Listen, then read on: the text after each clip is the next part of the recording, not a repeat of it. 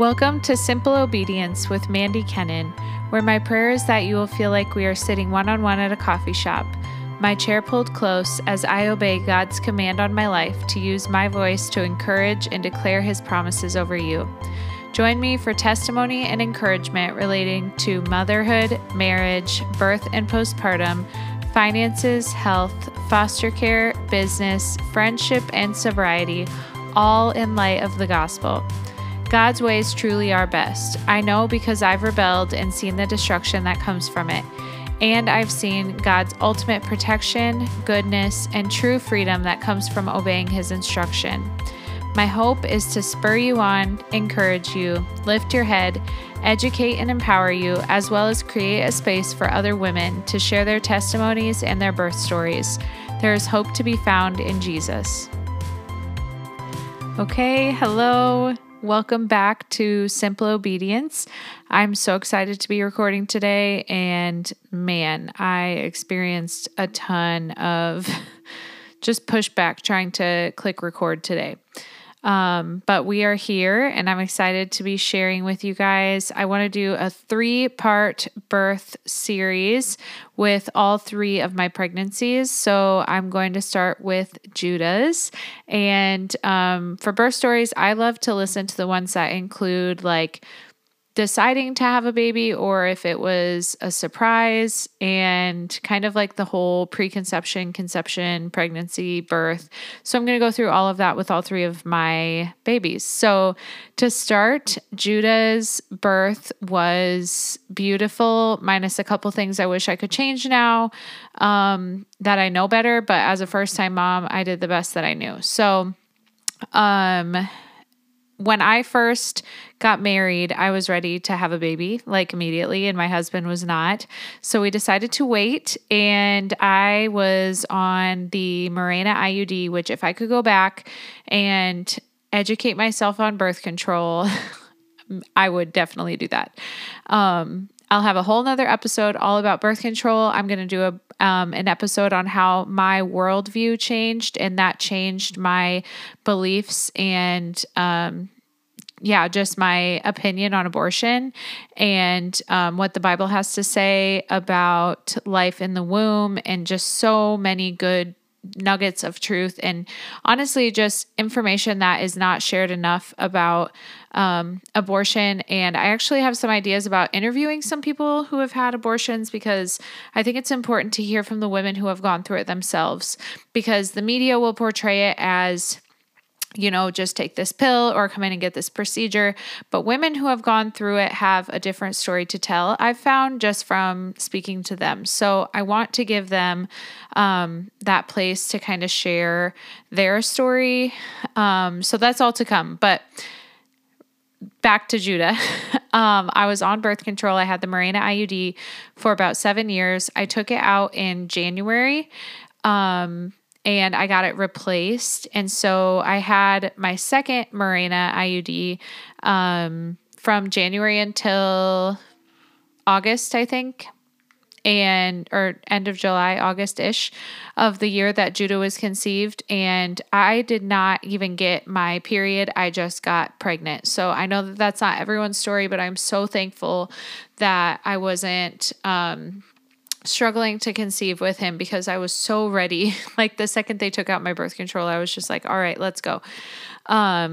But the reason that Caleb decided to kind of consent to the birth control coming out is because my midwife had told him it could take up to 9 months for us to conceive a baby, 9 to 12 months. And so he's like, okay, that sounds good. Like, we have some time. And then it was like 3 weeks later that we had our next appointment that I was pregnant. So, it was very, very quick. I honestly can't even believe it. It was a huge blessing for sure. So after taking out my birth control, I had just lost 65 pounds from working out and eating healthier and just taking better care of myself and really limiting my added sugar. I was drinking a ton of water. I had been alcohol free for 1 year when I took out my birth control. So I was like the healthiest that I could be for this baby, and that was really important to me. I'm so thankful that I started to prioritize my health before I had children, because it really does affect your entire household and the way that you raise your children and the things that you expose them to and the things you bring in your house. So, I had just lost all that weight and I was kind of feeling bloated. Like, we decided that we were going to take some pictures. We were also at the same time starting our foster care journey. So we actually got, this is kind of confusing and hard to explain quickly. March of 2020, we started our foster care process of sending in our application. The same month, the whole world shut down. We took classes throughout 2020. Thankfully, we were able to have them in person, and the instructor was pretty laid back on the mask thing. Some people still wore masks the entire time. Some people did it virtually, but we did meet in person, and I was thankful for that.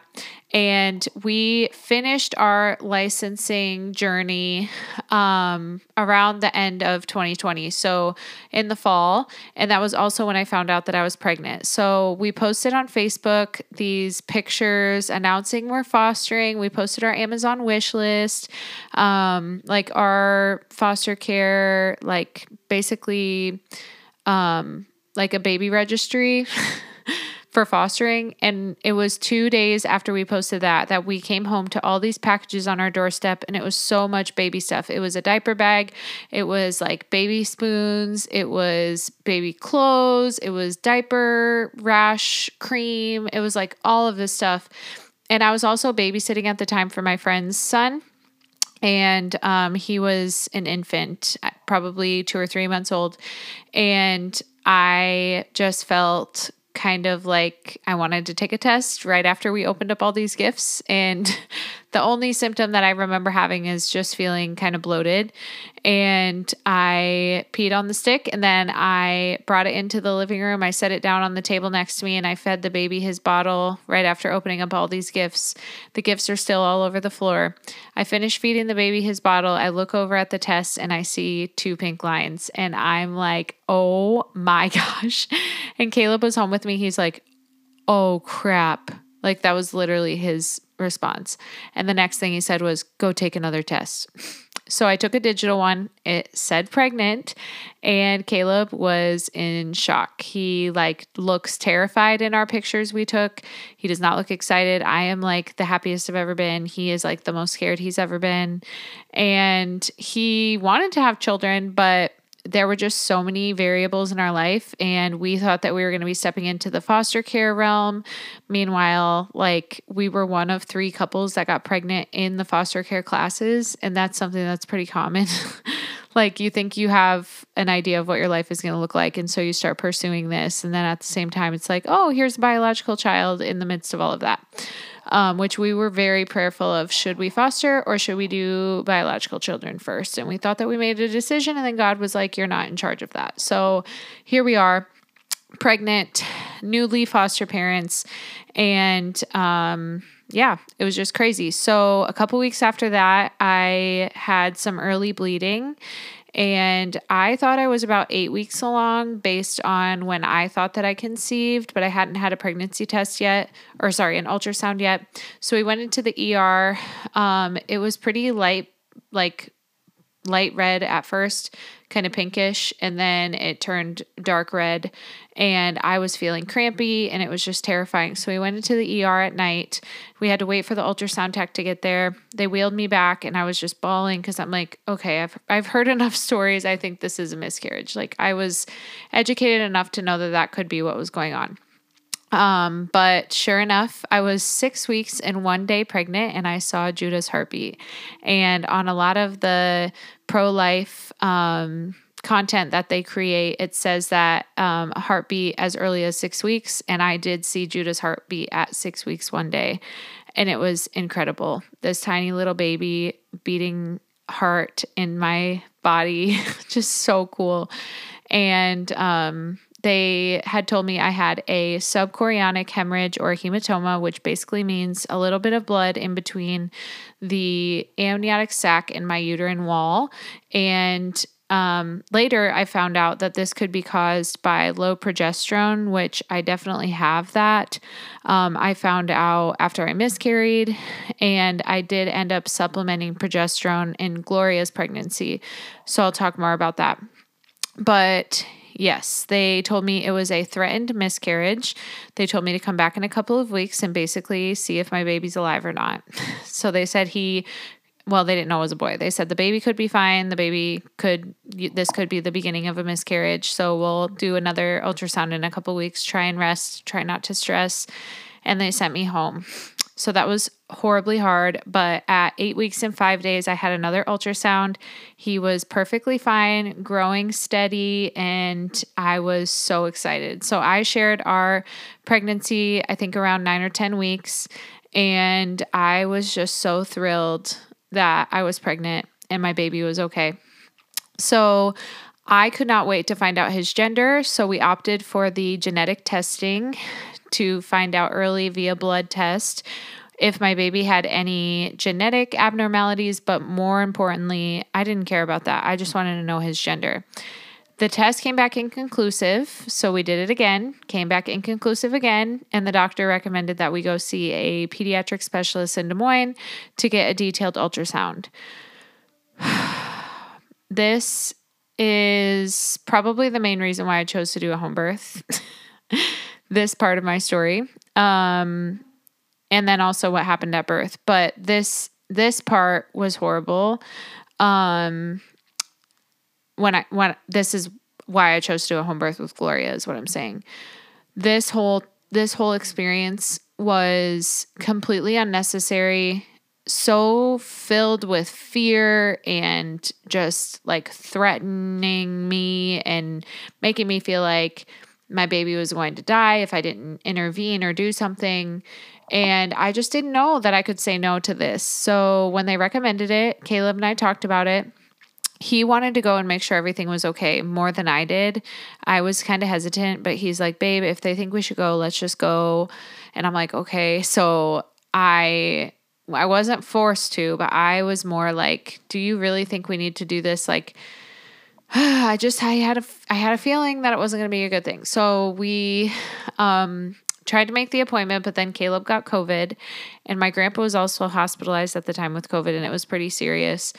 And, so we had to put this off like another 2 weeks until it's been however many days that the CDC recommended before you go into public to a doctor's office when you've been exposed to COVID-19.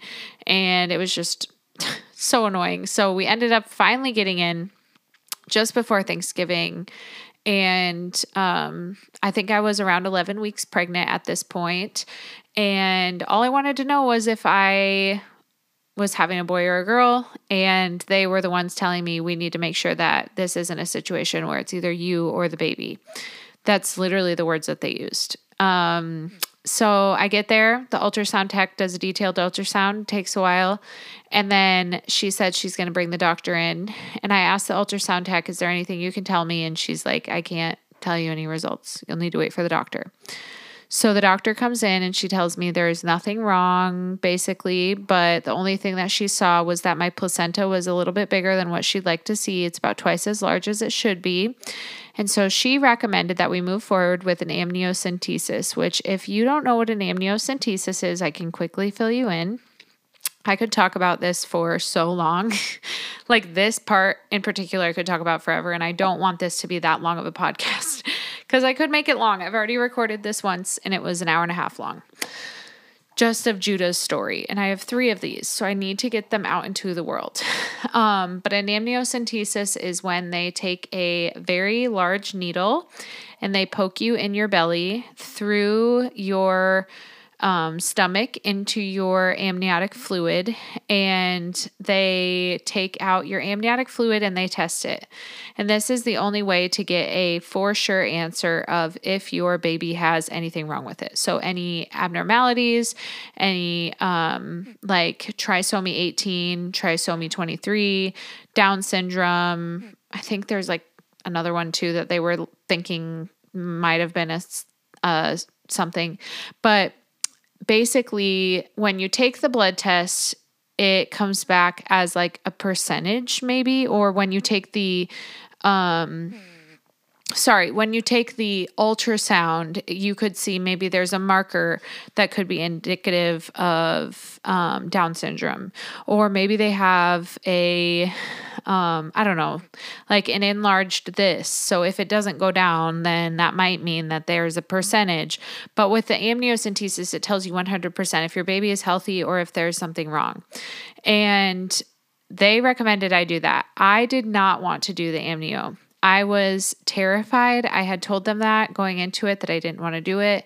And I asked, if I don't do it, what are the risks? And I didn't know any of the questions to ask, but I'm so thankful I asked this, because that's a very good question. If your provider ever tries to get you to take a test or to do blood work or to look into something, always ask, if I don't do anything, what will come of that? What are the risks if I do nothing? And there's a good acronym called BRAIN, and it's to know what questions to ask your provider. And it's for basically like 5 questions you should be asking. And the acronym is BRAIN. Hang on, I'm trying to find the, man, I'm going to have to edit this out. Oh, here they are. Okay. What are the benefits of having this procedure or intervention? What are the risks of this process for me, my baby, and how it will affect my labor and birth? What are the alternatives to this procedure? Can it be carried out differently, or can a different process be used? Instinct. What do you feel is right for you? What is the safest, and what is your gut instinct? And N. What happens if I do nothing? I'm not ready to decide yet. I don't want to do anything right now, or I need more time. So the 5 letters for BRAIN are benefits, risks, alternatives, instinct, and nothing. And I knew well enough in my gut that I did not feel good about this. So instinct was telling me not to. I asked the question of if I do nothing. Their answer to if I did nothing was, well, it could lead to a situation where it's either you or the baby. And obviously, as a first-time mom, I'm thinking in my mind, like, I would never choose to abort my baby. So even if there's something wrong, I'm not going to choose to end the life of my child. Even if they were to die, like in utero or at birth, that's something where I don't feel like I would ever want to make that decision myself. And I would allow their life to go on as long as they possibly could. So I knew that abortion was not something I was going to be doing. And I also knew that I just really, there was no reason for me to do an amnio to increase the risk of miscarriage by having them put this needle in my belly. It's increasing the risk of my water breaking prematurely. Like, I had already read up on this because I knew that that could be something that they're going to recommend. And she told me you can either wait until your 20-week ultrasound or you can do it now. But I recommend doing it now because we could be having a situation where it's either you or the baby. And I'm a first-time mom. I want to keep myself safe. I want to keep my baby safe. Even though I wouldn't do an abortion, that's something where I'm now putting my husband in a situation where he could lose me and then have this infant when he's already terrified that I'm pregnant. Like, just saying that phrase to a first-time mom when the only thing wrong, quote unquote wrong, in my ultrasound is that my placenta is large is just wrong. Like, she should not have said that to me. And it was just ridiculous. So I ended up consenting through what I feel was major medical bullying for the amniocentesis. And she had horrible bedside manner. She told me she was going to walk me through every single part of it. And basically, I laid back in the bed. I was already crying. And I'm sorry if you're pregnant right now listening to this, because I can't imagine hearing this story while being pregnant, even though I walked through it while being pregnant. But she said, okay, you're going to feel a pop. And she put the needle into my belly. And when she did that, I did feel a pop. But then I felt another pop because she didn't tell me I was going to feel another one when it goes into my amniotic sac. Meanwhile, the ultrasound tech has the ultrasound on my belly, and you can see my baby kicking away, moving all over the place. And then there's this huge needle right next to it in my stomach. And I can see the needle and I can see my baby both on the ultrasound. when she went into my amniotic sac, she didn't tell me it was going to be another pop. So it scared me because I'm looking at my baby on the ultrasound and I'm like, what just happened? And so I jumped and she pulls the needle completely out of my belly, doesn't even get what she needs to get. And she looked at me and she said, I know that you're scared, but you need to calm down. Oh my gosh. If I could go back, I would have ran out of that office. Potentially, I would have wanted to punch her. But you should not be a medical provider if you don't have empathy enough to feel like sad for a first-time mom who you just coerced into having this huge needle right next to her baby. But she doesn't feel any of that because this is her everyday job to make as much money as possible by doing as many procedures and tests as she possibly can. And a lot of women who go there might actually have something wrong with their baby. And so this test might be more helpful if there might have been something wrong. But looking back at the fact that the only thing that she saw on my ultrasound was an enlarged placenta, and she made me feel like this was needed. And then she had the nerve to talk to me like that. I am just so far removed from like all medical things now that I just can't even believe that I didn't know that you could fire a doctor and walk out of a building. But that is everything in me was screaming, get away from this woman who has this needle, who's right next to your baby. And so she told me that I need to calm down. So I'm bawling again and I'm like trying not to cry. Like enough for her to not poke my baby with this huge needle while she's going in my belly. And she said, okay, we're going to try again. And I'm sitting there holding Caleb's hand. I'm laying back and I'm bawling and I'm trying not to move. And she puts the needle in the first time. And now I know that there's going to be another pop and I feel the second pop and I see my baby wiggling and I see this needle next to my baby and she gets the amniotic fluid.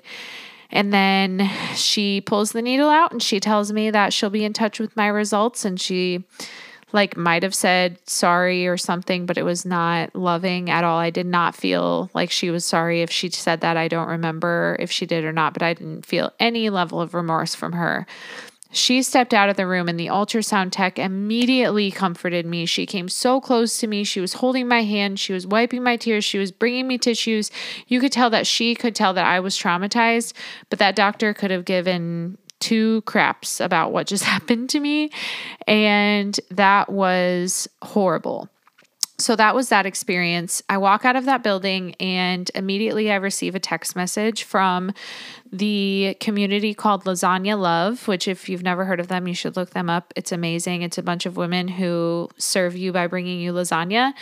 I had signed up for that a couple weeks prior when Caleb had COVID because we were kind of on lockdown and it was just a hard time. And someone shared that link to Facebook and I figured lasagna sounds good. And I was pregnant, so carbs were what I was wanting. And they had texted me and said, hey, Mandy, I'm so sorry we didn't get back to you sooner when you signed up for lasagna. We want to bring you an entire Thanksgiving spread for Thanksgiving. Is that something that you would be interested in, or do you have your own event going on? And I am so emotional as I received this message, and it just felt like God was so near to me to say, like, I see you. I'm going to take care of you. It's going to be okay. And I just told her, thank you so much. That sounds incredible. And so she said, okay, we'll bring it over on Thanksgiving Day, which this is 2020. So our family didn't do Thanksgiving this year because the most loving thing you could do in Thanksgiving of 2020 is stay home because you're going to kill everyone in your family if you got together. So we went home and the next few days were a blur, except for not really, because I woke up the next morning in a puddle of liquid and I actually had to go into the ER. I thought that my water had broke, which is something that can happen from getting the amnio. And again, I was like 11 weeks pregnant or something. So this was very early. I actually think I might have been a little more long because I think it was closer to, I don't remember exactly when I had to go in to get the amnio. Well, if it was Thanksgiving, so September, October, November, I was like 3 months along. Yeah. So around 11 weeks. But I had to go in. I was supposed to bartend that day, but I woke up in this huge puddle, and it was the morning after that amnio happened. And I went into the ER, and I was a mess. I was just so emotional. All of this is happening, the early bleeding, the inconclusive test twice, the pediatric specialist, the amniocentesis, and now this amniotic fluid that I thought was leaking out of my body. I'm just like, this is horrible. And when you hear my story of my home birth, you'll understand like how much more peaceful it was to not participate in any of this. But I get to the ER. It was just a long morning. They did an ultrasound. The baby was fine. And she even told me she thought it was a boy because she could see his little penis, which was really great, but hadn't received the results from the amnio yet. So I was like, okay, I'm going to hold out hope that maybe it's a girl because I wanted a girl so bad. And, I went back to the room after the ultrasound, called my parents, said they think it's a boy. It looks like he's okay. We're still waiting to see if it was my water that broke. And this guy basically came in and told me that if my water broke, he wanted to check if my cervix was still closed, because if it wasn't, then my baby was not viable for life at this point. So basically I would lose my baby. And that was really rough to hear and hard. And then obviously my least favorite parts of my pregnancy, one of the least favorite things of being within the system is all the cervical checks, especially from random men. So this was, I think, the only time that a man checked my cervix while my husband just stood there, which is so uncomfortable and I hate so much. And I hate that women just consent to this all the time without even thinking about it, because it's just normal and it's something that you should do when you're pregnant. I just can't. I'm sorry. So he checks me. My cervix is thankfully still closed. They don't really know what the liquid was, which is still weird to me. But they say they don't think it's amniotic fluid and everything was fine. So they sent me home, told me to rest. I had a appointment about a week later with my midwife for my monthly checkup. And I had heard back the day before that appointment from the amniocentesis that the baby was a healthy baby boy. And in between that, we had Thanksgiving, which I just kind of, you know that Judah's fine because you know who Judah is, most likely if you're listening to this. But backtrack a little bit before finding out that he's fine. The family who brought us a full Thanksgiving spread on Thanksgiving Day, I was so emotional and weepy the entire time waiting to hear back about those results, because I'm literally reading all of the different possibilities about if the baby has this, it's probably not going to survive through pregnancy. If the baby has this, it's probably only going to live for this long. If the baby has this, then that means it's not going to be able to do this, this, and this. And if the baby has this, then it actually might be me or the baby, like they threatened me with or tried to fear monger me with. And so, they brought the food over. I was so thankful. I couldn't stop crying. They didn't know why I was crying. I texted the lady who brought the food after she dropped it off, and I told her we just had an amniocentesis. They think that there might be something genetically wrong with our baby. And she responded telling me that she had a daughter who had, I think, trisomy 18 and did not survive more than a few days after birth. And she said that that baby changed her and her husband's life. It changed their faith. It was the hardest and sweetest thing they've ever walked through to love her. And she just encouraged me that everything was going to be okay. And I read that text to Caleb, and that was the first time that he had cried about the entire experience, because it just felt so much more real that these people who had walked through that just fed us a whole meal for Thanksgiving. Like, it was just crazy. And of course, in my mind, I'm thinking, why would God bring me this woman who's walked through that almost to prepare my heart for a loss? Like, I just thought for sure now something's going to be wrong with my baby. And before I was kind of going back and forth. Maybe it's not. Well, if it's not wrong, then why did it come back inconclusive twice? And I just had all these worries and all of these fears. And I'm a first-time mom and I'm so excited to be pregnant and I'm showing. And everywhere I go, people are, like starting to ask about my belly. But what if this doesn't result in a baby? What if everything I've gone through so far leads to us losing our child? And this was just horrible. Like, so unnecessary, so unneeded. I haven't even had a 20-week ultrasound yet. They haven't found anything that was actually wrong besides my placenta. So anyways, fast forward, I get the call, he's okay. The next day I go in for my OB appointment and she confirms a healthy baby boy. I told her everything that's gone on so far, from the early bleeding to the genetic testing coming back inconclusive. She knows all these things, but I'm just telling her, like, this is horrible. Like, is it like this every time you're pregnant, or am I just unlucky? And she was just saying, for some people that test doesn't work. For some people, it comes back immediately and it tells you the gender and it tells you if there's something wrong with your baby. For some people, the blood test, for whatever reason, it just doesn't work for them. And that's what had happened in my case. So if you are a newly pregnant mom and you're thinking about doing any genetic testing, my number one and number two recommendations are: number one, think about if something was wrong with your baby, would you choose abortion? Because many times the reason why they're pushing that test is, number one, because they can make more money from more testing. And number two, they want to offer you a way out of dealing with whatever that injury or sickness or illness would be. And if you would not choose that way out for your child, there is no reason to do the testing. There isn't. There's no reason. You can find out at the 20-week, or you can find out at birth, and then you can handle that. Some people want to find out sooner, but really that stress on your pregnancy coming from someone who's gone through it is very, very challenging. And it's actually worse for your baby to go through that stress in utero. There's so many studies done that shows that what you experience in pregnancy, your baby experiences in pregnancy. And trauma is in DNA that we pass down to our babies while they're being formed in the womb.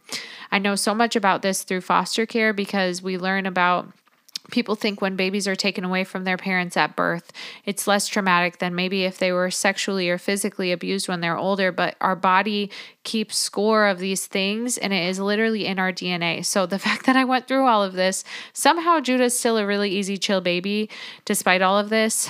But I just want to encourage you to, number one, think about, would you have an abortion? And if the answer is no, I would highly recommend putting off the genetic testing and either just doing the 20-week ultrasound, or even just waiting until the baby's born and then figuring it out.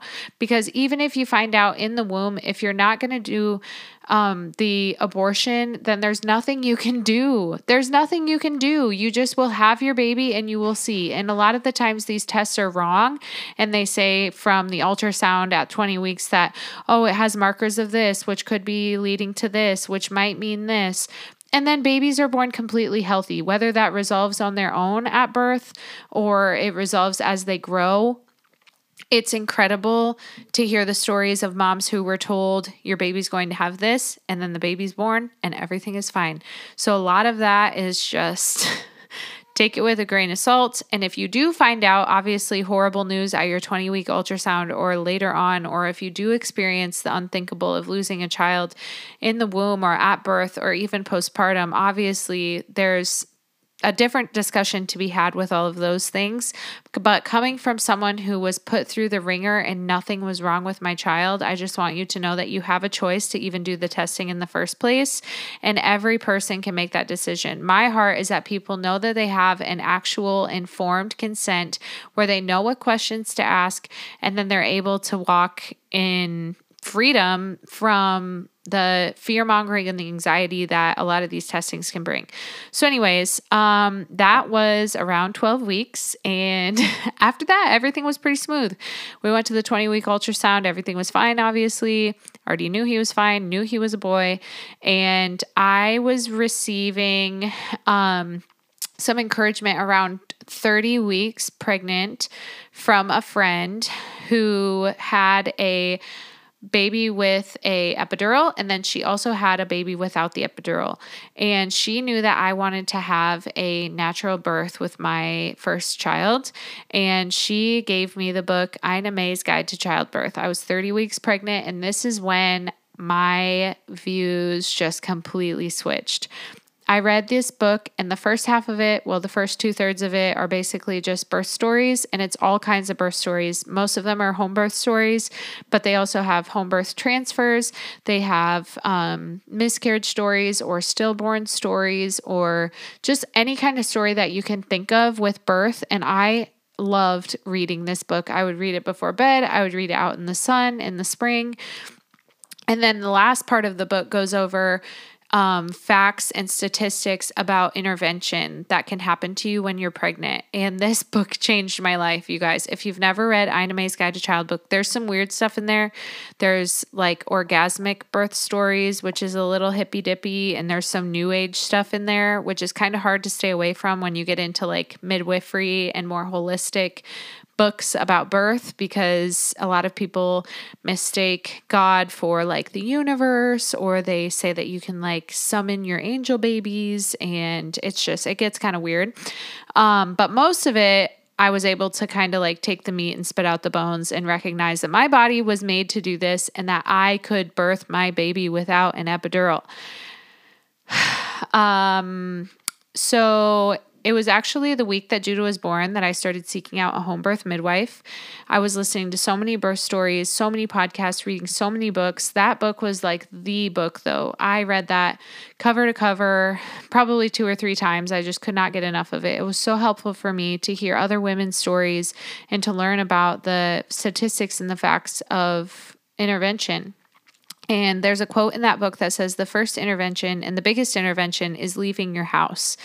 When you're giving birth, your home is your safe space. And the term nesting actually means to prepare a place to give birth and to raise your child. Like when animals nest, they prepare their birth space and where they're going to be raising their children. And so it's kind of crazy that we nest at our house and then we leave for the hospital. And so in learning everything about the medical mindset surrounding birth versus physiological birth, I just knew that I wanted a physiological birth. So it was the week that I was going to give birth to Judah. I didn't know I was going to give birth to him that week because he came on 38 and 5, but I started seeking out a home birth midwife, and I did not know how this worked, you guys. I called a midwife. I'm like, hey, I'm 38 weeks and 3 days. I want to have a home birth. And she's like, you're supposed to call me when you find out that you're pregnant, and then you pay me instead of the doctor, and I do all of your prenatals, and I come for your postpartum, and I come to you for birth, and I prepare all of your supplies. And I just had no idea. So she ended up telling me that she would maybe do a consultation with me. She was asking a ton of questions about my nutrition, which I had never really been asked about when I was going to like the primary doctor throughout my pregnancy. They did not care as much as this woman did about how I took care of myself when I was pregnant, which I found very interesting. And now knowing more about home birth, I understand that like it's actually more responsible when you take on more responsibility of your prenatal care as having a home birth than people think. Like home birth is just like the nuance around it is that you're irresponsible and you're taking a risk. And it's actually like you have to take on more responsibility because you have to do more educating than just walking through the steps of the hospital system and showing up and being like, oh yeah, I don't have a birth plan. Whatever happens, happens. That's actually more risky. And that's what they want you to do so that they can just guide you along and say, okay, well, I checked you. You're at this centimeter. We'll start you on Pitocin to increase contractions. And then you end up getting an epidural or you want an epidural. And then if it doesn't progress quickly enough, then we're going to have a C-section at the end of it. And that is most often what will happen if you show up without a birth plan. And so that's just the sad reality of the fact that people think it's more risky to have a home birth. So I was really impressed by this midwife's questions, but what she ended up deciding was she could not commit to doing my home birth because she already had committed to another mom who was due any day. And this was actually like the day before Judah was born. She called me back. We were supposed to have a consultation that day. And she said, I can't commit to it, but I think you need a doula. And she said she would be my doula in the hospital because she said, as a first-time mom, if you want to see this come to fruition, you need someone else there fighting for you who knows more than you. Because I had read the birth stories in the books, but I just was not where I am now. And even now, I would not want to put myself in the situation of having to advocate for myself while giving birth, because your brain shuts off, the thinking part of your brain shuts off when you're giving birth, and you go into like the primal state of protection and, like you want to go into a dark place, you want to be alone, you want it to be quiet, and your body is literally just focusing on giving birth. You cannot answer questions, you cannot advocate, you cannot fight for yourself while you're in that space. And so she was going to be my doula. She ended up not. And she said, call me for your next pregnancy. So that's kind of like everything leading up to my birth with Judah. And I'm at about 40 minutes right now, so I gotta hurry up. My birth story. So I had a beautiful birth with Judah. I didn't recognize it was traumatic until about 6 months after, because again, I'm a first-time mom. So I went home from a friend's house. We did dinner and they prayed for us. They knew that we were going to have a baby soon. I lost my mucus plug around 5 p.m. the night before, and then I went over to our friend's house for dinner. And after we got back home, we went to bed, and I woke up feeling a little bit of a trickle down my thigh, and I thought maybe I had peed myself. So I kept like in and out of sleep, kind of like, and I was kind of feeling that whole day before when I lost my mucus plug that things were happening. I just kind of had this like intuitive knowing that I was about to give birth. But you know, you're a first time mom, people tell you you're going to go to 42 weeks, and I was only 38. So that entire week though, I knew I was going to have the baby soon. Certain people called me crazy, but I'm like, well, I just feel like it's about to happen. And then sure enough, he came at 38 and 5. So I woke up to the little trickle. I sat up in my bed and my water broke all over my bed. It was a huge gush, just like in the movies, which find out now that that's like, I found out later that that's very rare. That's often not what happens. And so I was thankful that my water broke, because I wasn't questioning if I was in labor or not. Like I just knew. And so I called the hospital. I laid back down for about 15 minutes. Well, actually, okay, my water broke. I got out of bed. Caleb told me, no, I think you just peed. We should go back to bed. This is 3:40 a.m. So like, he's just tired. And I'm like, no, babe, I really think that was my water. So, something that they don't tell you though, is that when your water breaks, it literally continues to leak out of you until your baby comes out, which I just did not know. And so I was still leaking, and thankfully I had the postpartum diapers already in my closet. So I put on a diaper, I got back in bed on top of the amniotic fluid. I didn't even change my sheets, which was really gross. But I got contractions pretty soon after, like 15 minutes after, and they were about 10 minutes apart. So I called the hospital. I said, I think my water broke. I'm having contractions. They're pretty consistent. And so they said, okay. And they asked me a ton of questions on the first nurse hotline or whatever. And they're like, okay, I think you should come in. So our house is a disaster. We cleaned up as quick as we could. We packed the rest of our bags and we went into the hospital. And when I got there, they checked me and I was 80% effaced and I think 4 centimeters dilated. I just pulled up my notes. So, this was around 6:30 and I labored in bed until I hit around 4.5 centimeters dilated. So I had 2 cervical checks within like the first, 3 hours that I was in the hospital. Again, I just didn't know any better. And now I know that that doesn't mean anything, but that's just kind of where it was at. So I'm sharing that with you just so that you know, but your cervix is not a crystal ball. So none of this really matters. But I ended up getting pretty into active labor around 9 a.m.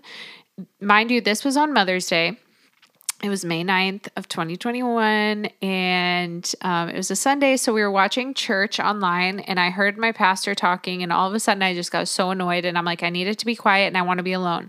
So I went and got into the bath and I think I was in the bath for around 2.5 hours And they came into the bathroom, and this is one of the most vivid memories I have of my birth, is this doctor coming in. What the atmosphere was before she came in was the lights were off. Caleb had a worship music like speaker playing. It was like this really sweet song that I love. And I was in the bath with, I think, a peanut ball or something. And I was just trying to like relax in between contractions. And he was doing counter pressure on my hips. When the doctor came in, she turned the light on and she stood in the doorway and she just stared at me. And I cannot explain this to you any better like than this statement of I felt as if that doctor was walking in on me and Caleb being intimate. That is the feeling I had of like, what do you want? Why are you looking at me? Why are you in here? Can I help you? That's literally what I felt. And it was like this weird, like, I don't like that you're in here, but I'm in your hospital and I should like allow you to do what you want kind of feeling as like a first time mom. And so she just kind of she was hearing me. I was vocalizing a lot, like screaming a lot. And I was not relaxing because it was very, very painful. And so she checked me at noon and I was 5 centimeters. So I had barely progressed. I thought I was at transition. All the books said, when you feel like you can't do it anymore, you're about to have your baby. So I thought I was like laboring and this was going very, very quickly because it got very, very intense. Caleb was doing counter pressure like every 2 or 3 minutes, every single contraction on my hips. And sometimes I wanted to be like more away from him, but I would literally just have him grab my shoulders and just squeeze as hard as he could because just like the feeling of pressure on my body was what I needed. And they checked me around noon and they said I was 5 centimeters still and the baby was sunny side up. So he was posterior, which makes... apparently it's called back labor. I don't really remember like that feeling of it being in my back, but I remember it being very painful. And prior to my pregnancy, my midwife had told me, or during my pregnancy, I had asked her because she had an epidural and she did one without an epidural. And I asked her, like, how do you know, like, if you should get the epidural? Because I feel unsure. And I know it's not good to go into it unsure because then you're going to end up getting it. And she told me she just doesn't want to see women suffering. And she said, it's okay to feel pain. It's okay to experience intensity or pressure. But if you're suffering, like she said, I really don't like to see that.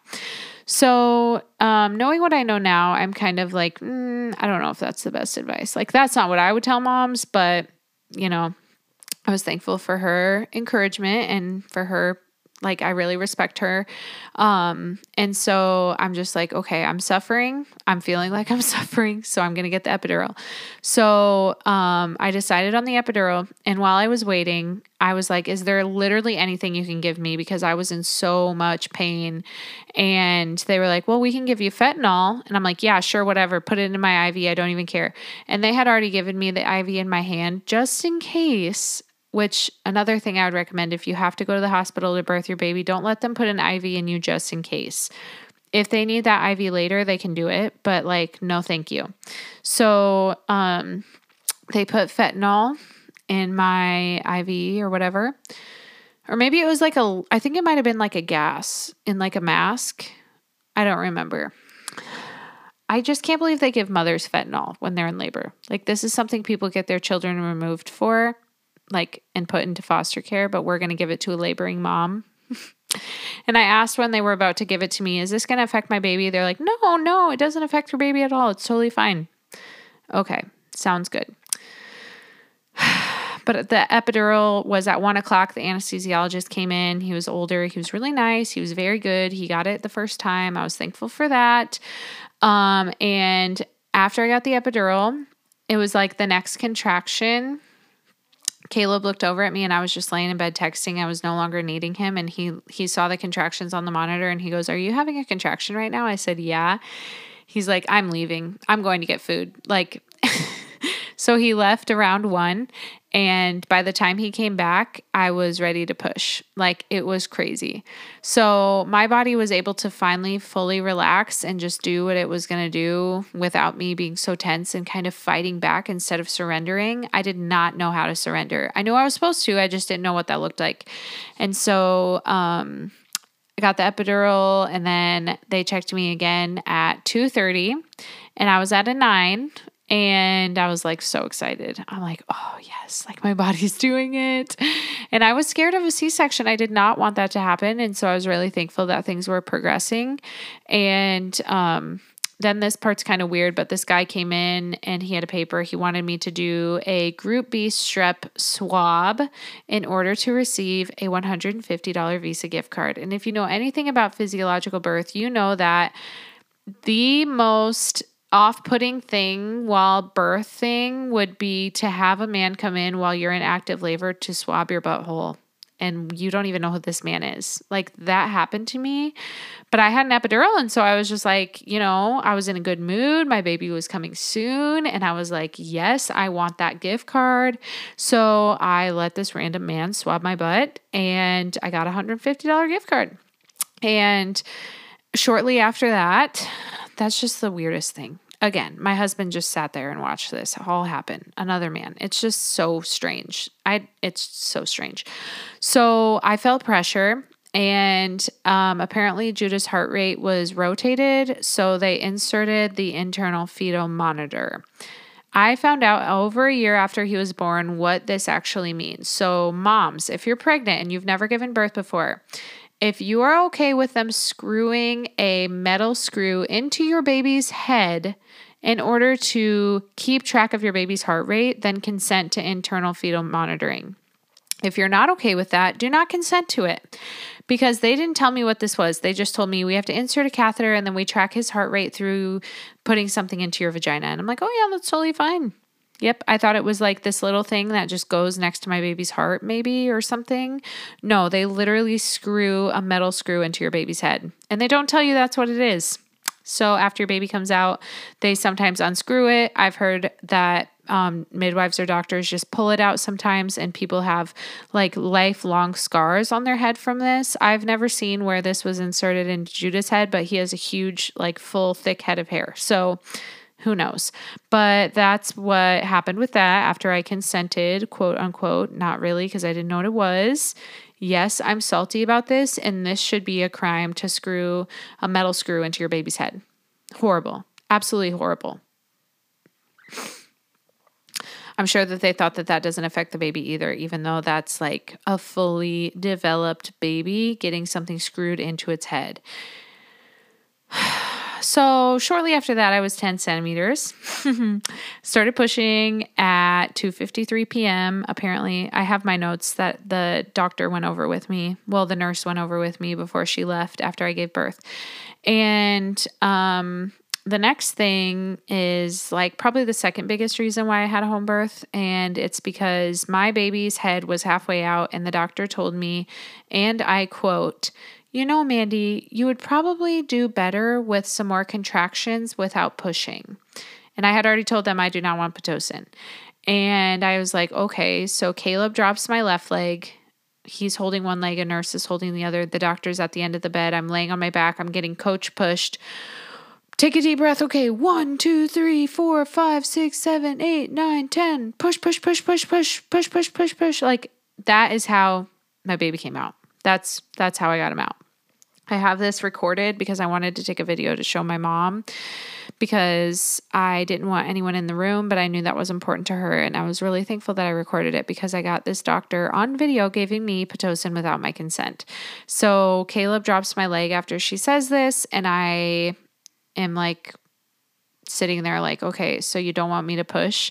She's like, oh no, you can push. And I'm like confused. And then I hear her tell the doctor to start pit or to push pit. I don't remember which one.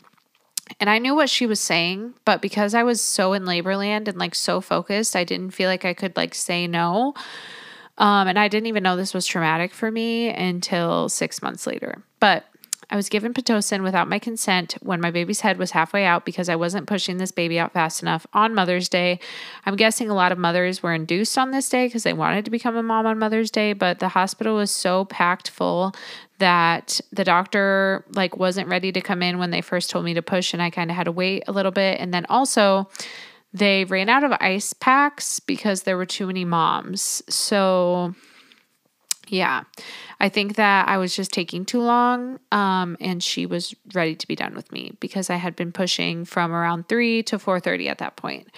But Judah decided to come out around 41 minutes after they started Pitocin, and my contractions were a little bit more apart at this point, so probably only like 5 or 6 contractions after she gave me Pitocin. So if she would have just calmed down a little bit and waited.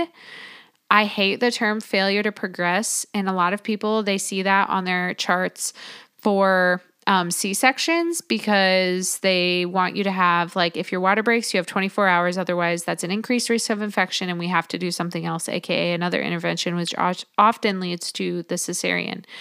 But on my chart, I checked, and that was the reason for starting Pitocin was failure to progress. My baby's head was halfway out of my body. I was progressing and my child was right there. And this doctor just decided against my consent to put this in my body. So that was awful, but not actually in the moment. I saw Judah. And the reason that he came out was because another doctor in the room said, any one of these pushes could be Judah's birthday. And I don't know what it was, but it was like, oh my gosh, I'm about to have a baby. And I was so excited and happy. And I pushed him out and it was incredible. And I got to have a vaginal birth. I got to have skin to skin. I was so thankful. And because of those things, I did not see my birth as traumatic, because traumatic for me, what I was picturing was there's this emergency situation, like a true emergency where I have to be separated from my baby. I don't get skin to skin. I don't get to breastfeed. I don't get to have a vaginal birth. And none of that was true for me. So I was like, well, that was pretty good. Like, you know, we're all healthy. That's what they say. As long as a healthy mom, healthy baby, that's all that matters. And so I was literally on top of the world. I was so obsessed with my baby the second that I saw him. And Caleb cut the cord 6 minutes after he was born, which is annoying, and kind of wish we would have waited longer on that too. But then the placenta was ripped out of me after pumping more Pitocin into me at 5:21. And this is just against the physiological birth process. So that's why I'm so upset about it, because God created our bodies to birth in such a beautiful, miraculous, instinctual, physiological way. And I get so sad and so upset when I hear moms having that taken away from them and medicalized to the point of the doctor doing things for them. So that's what happened to me with my placenta. I have a picture of her pulling it out of my body, and I know that they gave me more Pitocin after giving me Pitocin while I was birthing, even though Pitocin during active labor is actually going to increase the risk of hemorrhage postpartum wise, and then they need more Pitocin. So they tell you that they need to use Pitocin to decrease the risk of hemorrhage, when actually using it in active labor increases your risk of postpartum hemorrhage after you have your baby. Fun fact. So yes, it was a beautiful experience overall. I was very happy and obsessed with him, but looking back, it was just not what I wanted. And I'm not upset that I got the epidural, because honestly, I was so fear-filled that it was more painful too, because I knew it was going to be hard, but I was a first-time mom. I had never felt this before. He wasn't in the right position. I thought that my body was failing because it wasn't progressing. And then once I got the epidural, he came out. So had I tried to do this for longer without the epidural and it would have led to a C-section, I think I would have been more upset that I didn't get the epidural. So I'm more thankful that I got the epidural than anything else that didn't really go my way or what I was thinking. And honestly, in the grand scheme of life, this is not the end of the world, but it is really annoying that they didn't ask me consent for things and did things in the medicalized model. I have a couple other notes I wanted to hit on. Another thing about the hospital that I really did not like is after he came out, they did not want me to hold him when I was resting in the bed. And I didn't know that I was going to be a bed sharing mom. I just kind of went with what felt right to me. And that's really what my first step into following my intuition in motherhood was, because I believe that the Holy Spirit gives you mother's intuition, where you know what is right for your baby. And the more that you follow your intuition, the more that you trust yourself, and the more that you're able to take care of your baby without needing an outside source to tell you what to do. But when you don't follow your intuition, it makes you doubt yourself as a mother, because you knew you were supposed to do something different. And because of someone else's opinion or worrying about them, you chose not to do that. So that's why it's so important for me that moms start to follow their intuition as a mother.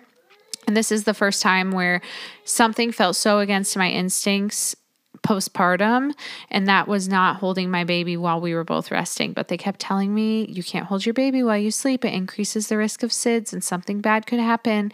So when the nurse was in and I was tired, she would take my baby and put it in the little plastic tub thing next to the bed. And then she would walk out and I would pick my baby right back up. And there were some nurses that were like more lax on it, but most of them, when they would come in, they would tell me like, oh, you can't hold your baby. Oh, it was like a script. Like they were all told, like, this is what you tell a mom. And it's like, okay, well, if I was a nurse after being a mom, I would tell that mom, hold your baby as much as you can because your baby was just in your body for 10 months and you formed that baby and the baby only knows you and it just came out. And also, everyone in other countries holds their babies while they sleep because both the mom and the baby sleep better that way, and actually decreases the risk of SIDS to breastfeed while you're sleeping because the baby wakes up and feeds instead of being in such a deep sleep that it doesn't wake up. And so I'm going to have a whole nother episode on bed sharing, but that was another thing I just didn't love about the hospital. And then also when I left, I just felt so anxious and I was so emotional.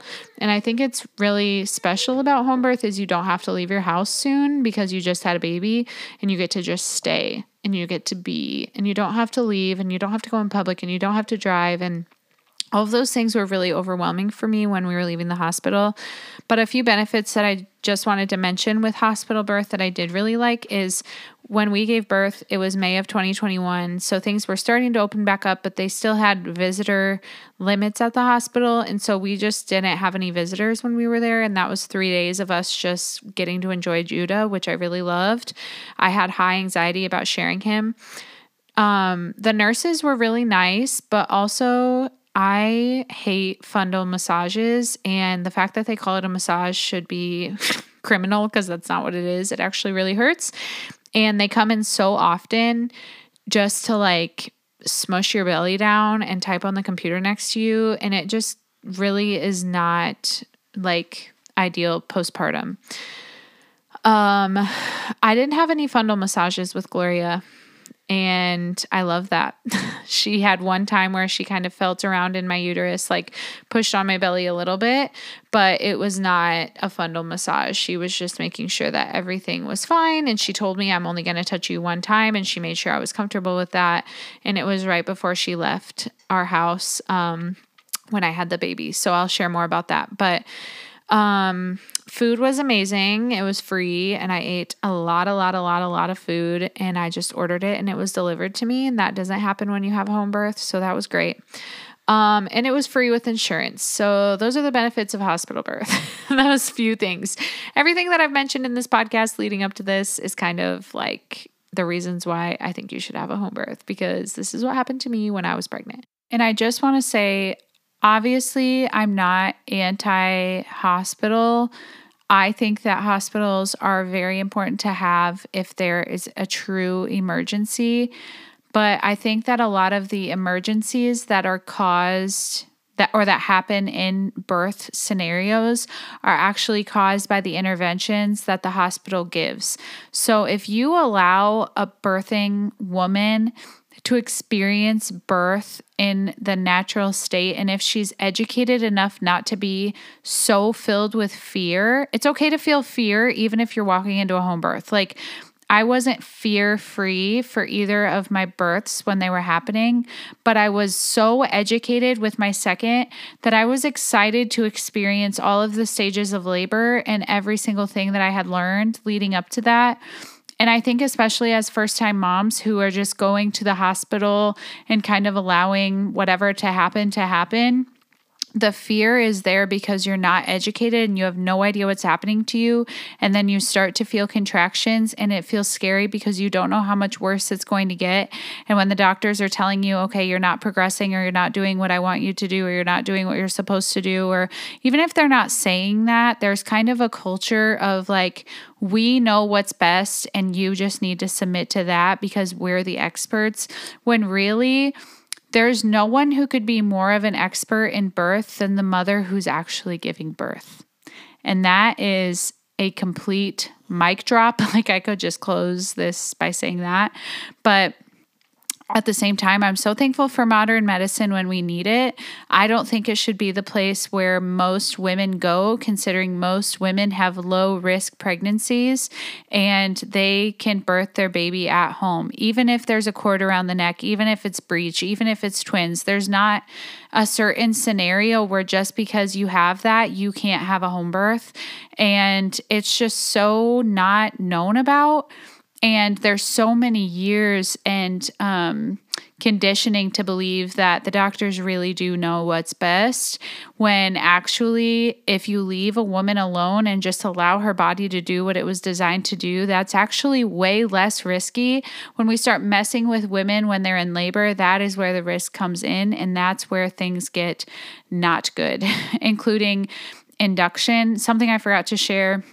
I was thinking about getting induced with Judah, and I had shared with a friend that I was thinking about that, and she had told me that she went in for her, I don't know what week appointment it was, one of the last appointments of her pregnancy, and they did a membrane sweep and a cervical check, and they accidentally broke her water, and she ended up having Pitocin because her labor never started, and the Pitocin contractions were so intense that she ended up getting the epidural, and then she wasn't able to experience just the way that her body was designed to go into labor on its own, and that was something that she really wished she could have experienced. And so she told me, do not get induced if you have a say in it. Do not get an elective induction.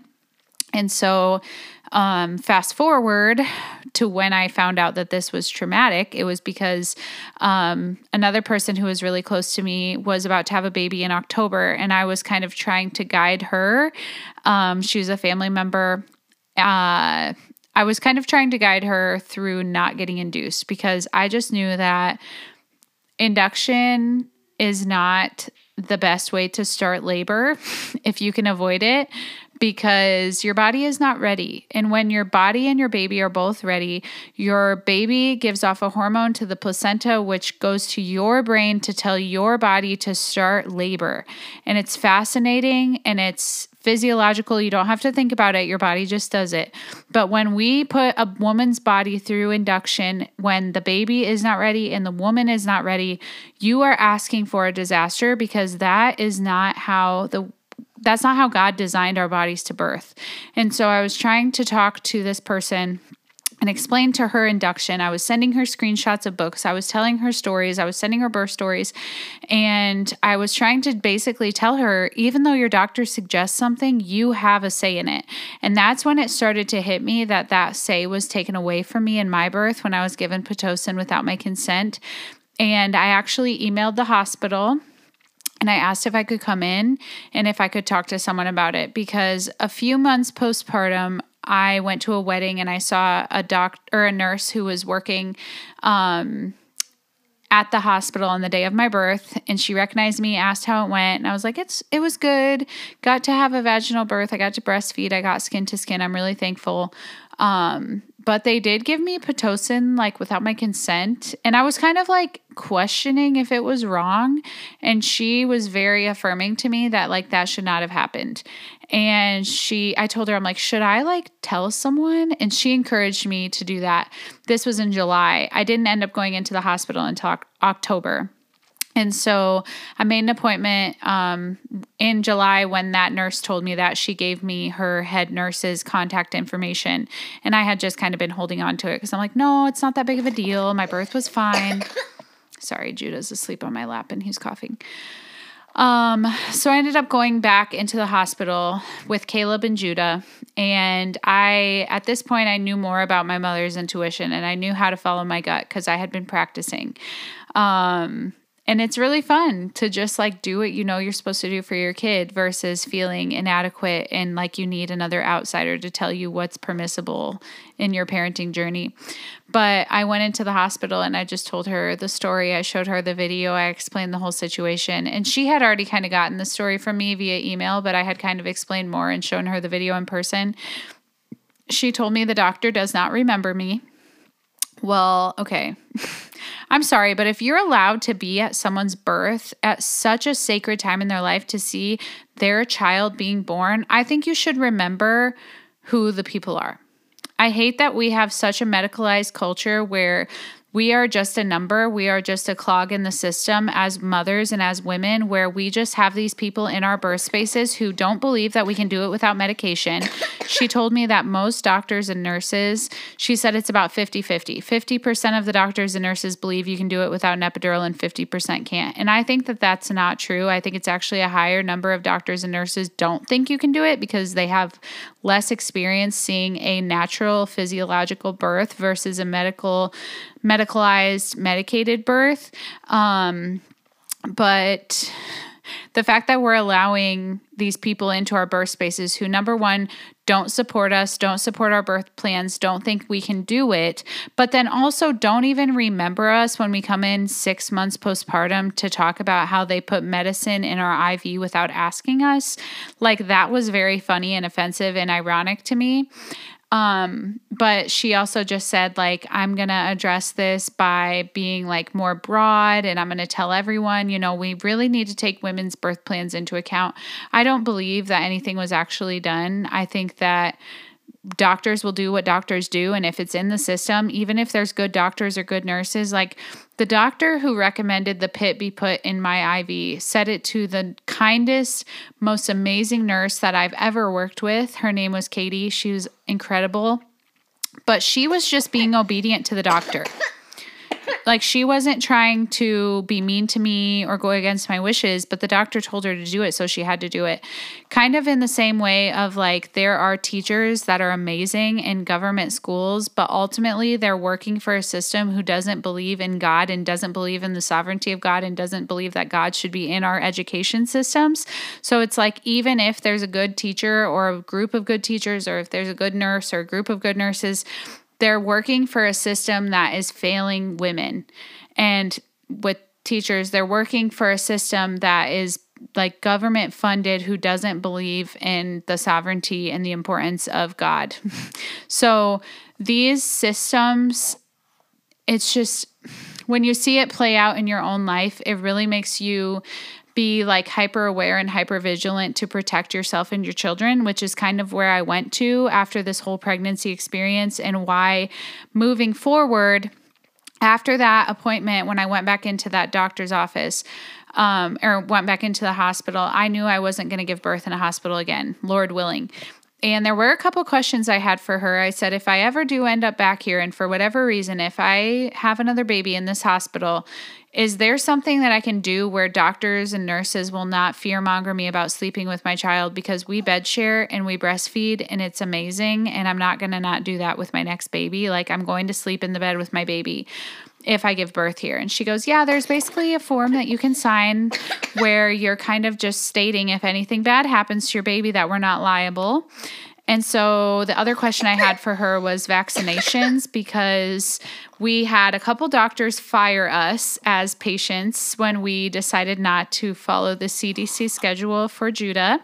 And those doctors were in the same exact hospital as the one that I gave birth in. So I was asking, because with Judah at birth, we did some vaccines, but then we were delaying, and then we stopped. And so due to not following their recommendations, they told us they can't see us as a client anymore, which I thought was very interesting. And she basically said for the vaccines, same thing, you just tell us that you don't want that and you'll sign the form or whatever, and then you'll be good. And basically it's to make sure that they're not liable. But when I told my midwife about my birth, she said, you know what, Mandy, that's horrible. But she said, you have no idea the amount of stories that I hear from women. And she said, like, so bad, like episiotomies that are not consensual and that they didn't even know the doctor did. And just these horrible things, vacuums, forceps, obviously C-sections, and saying that they're going to support the mom in a VBAC and then rushing her back into emergency surgery without her consenting, and circumcising children without the parents' consent, and vaccinating children without the parents' consent. And the most messed up part to me is that when you walk into a hospital, they have you sign a form when you first get there to have a baby that basically says that if anything bad happens, if it was what the doctor thought was right, then basically you can't sue them. It's like if they are doing what they think they should do, then you can't do anything about it. And so I asked my midwife, do you think it's worth it if I try and take this to court and sue the doctor? Because I have this on video. Like there are moms where it's their word versus the doctor. The doctor doesn't remember them and they're never going to win because it's this huge system versus them. But I had a video and I had this like proof, evidence of this that was not right. And she said, like you sign that paper when you walk in, there's nothing you can do. And she knows that because of other moms that she's worked with. So my heart behind sharing all of this today is not to bash anyone, not to gossip, not to talk illy about hospital birth or whatever. It's just to share my entire experience of my pregnancy with Judah, to share my birth story, and to share what I've learned so far in my mothering, which is to follow your intuition and to know that you are the main authority over your child and that God gave you your baby, which means he will give you the wisdom in order to take care of your baby. And yes, use the hospital if it's an emergency, but in most women's pregnancies, they are low risk and it is less risky to stay home and to birth your baby in the way that God designed it to happen, which is to have a less fear-based prenatal experience and to have a support team who actually believes that you can do this in the way that your body was designed, and then to experience birth the way that God created our bodies to do that, which is allowing the mother and the baby to do what they were made to do and to work together to get that baby out in so many different variations of normal, and to trust that the baby and the mom know what they're doing. And the most amazing part is that with my midwife and with most home birth midwives, they know what to do in order to avoid transferring during an emergency, and they actually transfer before it becomes an emergency. And so I just can't wait to interview my midwife so that you guys can hear more of her story and her testimony of how the Lord is using her to serve women and how to assist in physiological natural childbirth at home. It's incredible, and I just love her so much. So that is Judah's birth story with some extra spiciness for you. I just told Caleb, I'm like, there's going to be people that don't like me, and that's totally fine. But there's also going to be moms who are pregnant and who need my story and who need my encouragement and who need my testimony so that they can avoid the inconclusive testing twice and the amniocentesis and the amniotic fluid leading to an ER visit and all of this craziness that could have been avoided had I just trusted my body and said no to the stupid tests. So, also, just know if you're pregnant right now that your body was created to do this. And if you've been pregnant and something's gone wrong and you've lost a baby, please hear my heart that I'm not saying that your body wasn't designed for this and there's something wrong with you or that you shouldn't have done the testing. Everyone's pregnancy is different. Everyone's situation is different. There's so many moms who have either lost a baby in utero or had a miscarriage or a stillborn or just so many different experiences. And my heart is so tender to you because everyone's experience is different. And I don't want anything that I've said to make you feel inadequate or to make you feel like your body wasn't made to grow a baby, because my next testimony that I'm sharing is my miscarriage. And so I totally understand feeling that your body failed you and that you did something wrong and the woulda, coulda, shouldas. And I know that a miscarriage is not the same thing as a stillbirth or as losing a baby postpartum, at any stage postpartum, whether that's 2 days, 2 years, 20 years. Losing a child is so hard, and every experience in that in and of itself is different. But I do want you to hear that even if you've walked through that there can be redemption, because my testimony after that is my beautiful home birth. The first baby I had no bleeding with. The first baby I was able to allow my body to just experience pregnancy in a stress-free way and birth my baby in the comfort of my own home in the way that God designed it to be. So hear my heart, hear the way that God is going to encourage you specifically, and no matter what your motherhood has looked like up to this point. And I also touched on abortion in this podcast, and I want you to know that If you've had an abortion, there is healing in Jesus. And I am very clear on the fact that I am pro-life, and I believe that life starts at conception, and it is not our choice to decide when we take that away from another human being, because it is not a woman's body. But I'm also very, very passionate about the fact that Jesus can redeem any broken situation, and there can be forgiveness even for you if you're a mother who's had an abortion. And the only true healing that you're going to experience is through the blood of Jesus Christ and through the redemption and the healing that he offers. And so I want to say that if you're someone who has decided either at will or with coercion to have an abortion, or if you're a man listening to this and you've either had a woman abort your baby at your will or with coercion of her, that is a serious, serious thing, and that it leads to a lot of mental health issues, as I'm sure you've walked through if you've done this or if you've experienced this on a personal level, but that the healing that you're looking for is only going to be found in Jesus, and that he can and will and does forgive you if you repent for these things. And if you turn to him, because that is the only thing that's going to allow you to move on from that. And I'm going to be doing a whole nother podcast, like I said, about abortion, but I wanted to mention that since I talked about it earlier, that I do not judge people who have had abortions. I know that every single situation and scenario is different, and some people don't have the support or the financial means, but I still don't believe that that's a reason to kill a baby. And everyone always brings up rape and incest, and I'll quickly touch on this, that if someone was created by rape, they should not have a consequence for their mother or their father's sin. If a man rapes a woman, gets her pregnant, and leaves that mom, it's only going to add more trauma for her to end that baby's life. It's not going to save her situation. It's not going to take back the rape. It's going to add more trauma, more heartache, more mental illness, more pain, more physical injury, and a way higher risk of suicide. And so that's kind of a little bit more about that. But I just wanted to say that if you are someone who has done that, that I want you to know that there's freedom for you too. And I would love for you to message me, and I can share more of the gospel with you if you've never heard it or if you need me to repeat it. But just know that that does not separate you from the love of God, and there's nothing that you can do that will.